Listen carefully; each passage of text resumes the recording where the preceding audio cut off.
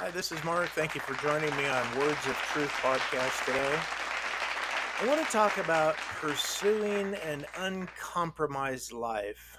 It's not hard for us as Christians to be swayed by and to give in to the demands of an ungodly world around us. Maybe simply because we want to, just fit in, or maybe because of various pressures put on us by our job or the political environment that we find ourselves in, or the changing rules of society. And there's a great danger to our spiritual lives when we begin to compromise on how the Word of God clearly demands us to live and to think. We clearly find both precepts and principles in the Word of God. For example, the Ten Commandments are precepts. Love the Lord your God. Don't covet. Obey your mother and father. Don't commit adultery.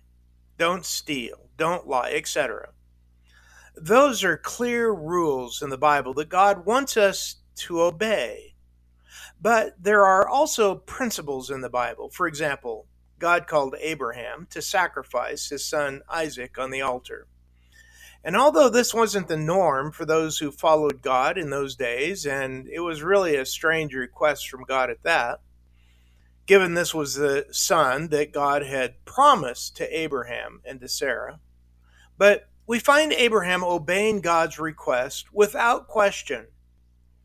And just about the moment that Abraham was going to sacrifice his son, God stopped him and provided an animal sacrifice. Now, there's a principle that we can learn from that. And the principle from the story is related to, one principle is related to obedience and God's provision. In this story, we learn that God will sometimes test our level of commitment to Him. But in the end, He will always bless our obedience. And all that to say, the world we live in today is increasingly shunning God's word and obedience to Him, with everyone doing what is right in their own eyes.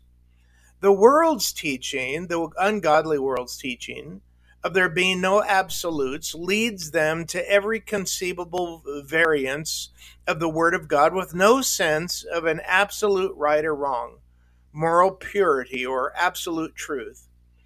And then some Christians feel that in order to fit into society and not be persecuted or held back or looked on as strange or different, they forsake what God's word clearly teaches and simply cave in or compromise God's truth by going along with whatever the world demands.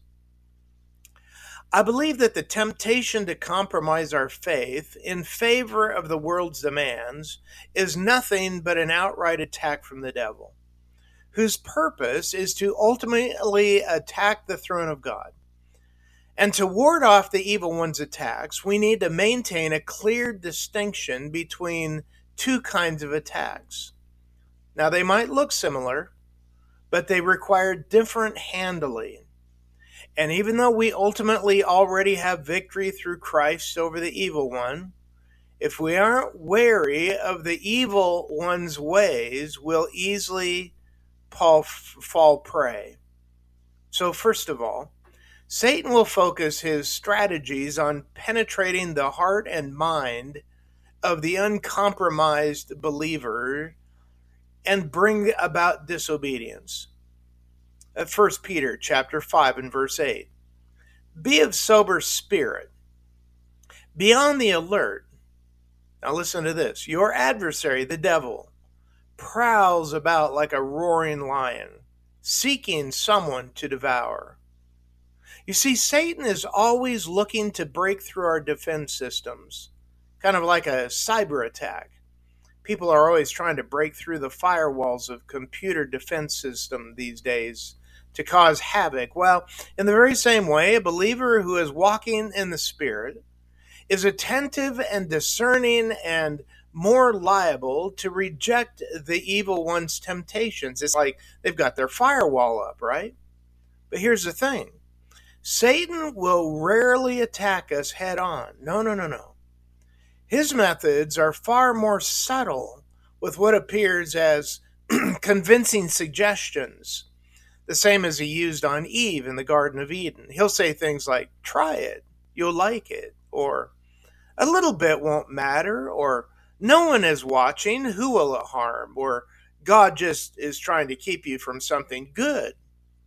You see, Satan toys with our minds, and once he penetrates that firewall, our conscience, and we choose to sin, then the shield, which is a spirit surrounding our life, is broken down to some degree. Not that the spirit himself is broken down, but we allow there to be a lack of defensive system by grieving the spirit, and then Satan finds a wormhole to crawl through. And then when we sin and we're left with unconfessed sin in our life, then we experience a broken relationship with God. That's what I mean by saying that the Spirit's defensive system is broken down. We allow that. It's not the Spirit who moves away, it's us who move away from the Spirit. Now, ideally, as Christians, we'll recognize the sin when it happens because the Spirit, will continually point it out to us. He's like the holy hound of heaven. And then when we have our sin pointed out to us, ideally, we'll confess it to God, which will restore our relationship with God. And the defense system goes back up. But if we don't confess our sins, then the devil will move his ground forces with another kind of attack, which is prolonged and means to increasingly disable the believer. You see, Satan is a murderer, and he seeks everyone's worst. He's not looking out for us. He's looking to destroy us. He's not looking out for our good. He only wants to disable us and ultimately murder us. He detects how we reflect God's image, which is a testimony of God's order, beauty, holiness, and goodness. And so his goal is to ruin people by hurting their bodies and even assisting them to take their own lives. For example, the drugs people are on delude them and take away their sense of discernment and judgment and hope and sense of responsibility, leaving them easily controlled from the outside. Or a compromise of lifestyle that is a variant from God's word leads people down the path of moral and spiritual compromise. And their hearts become hardened to the truth until they can't feel the conviction of the Spirit anymore. And yet, while the devil attacks us, our loving God is always seeking to draw us back to himself. Sorry, that's my doggy trying to play ball. All right, where were we? Oh, the devil attacks us. It's kind of like my dog is attacking me right now. And he's always trying to lead us astray, always trying to get us off course, just like my dog did just now, got me off course. And yet, while the devil attacks us, our loving God is always speaking to draw us back to himself. Oh, Satan will try to keep us from confessing our sins to the Lord by using pride and ignorance and self-righteousness. Remember in the Garden of Eden that Eve blamed the devil and Adam blamed his wife, and they both blamed God, but they didn't own up to their own sin because of ignorance and pride. But cleansing from the blood of Christ will release us from the confusion and guise that Satan cleverly uses on us.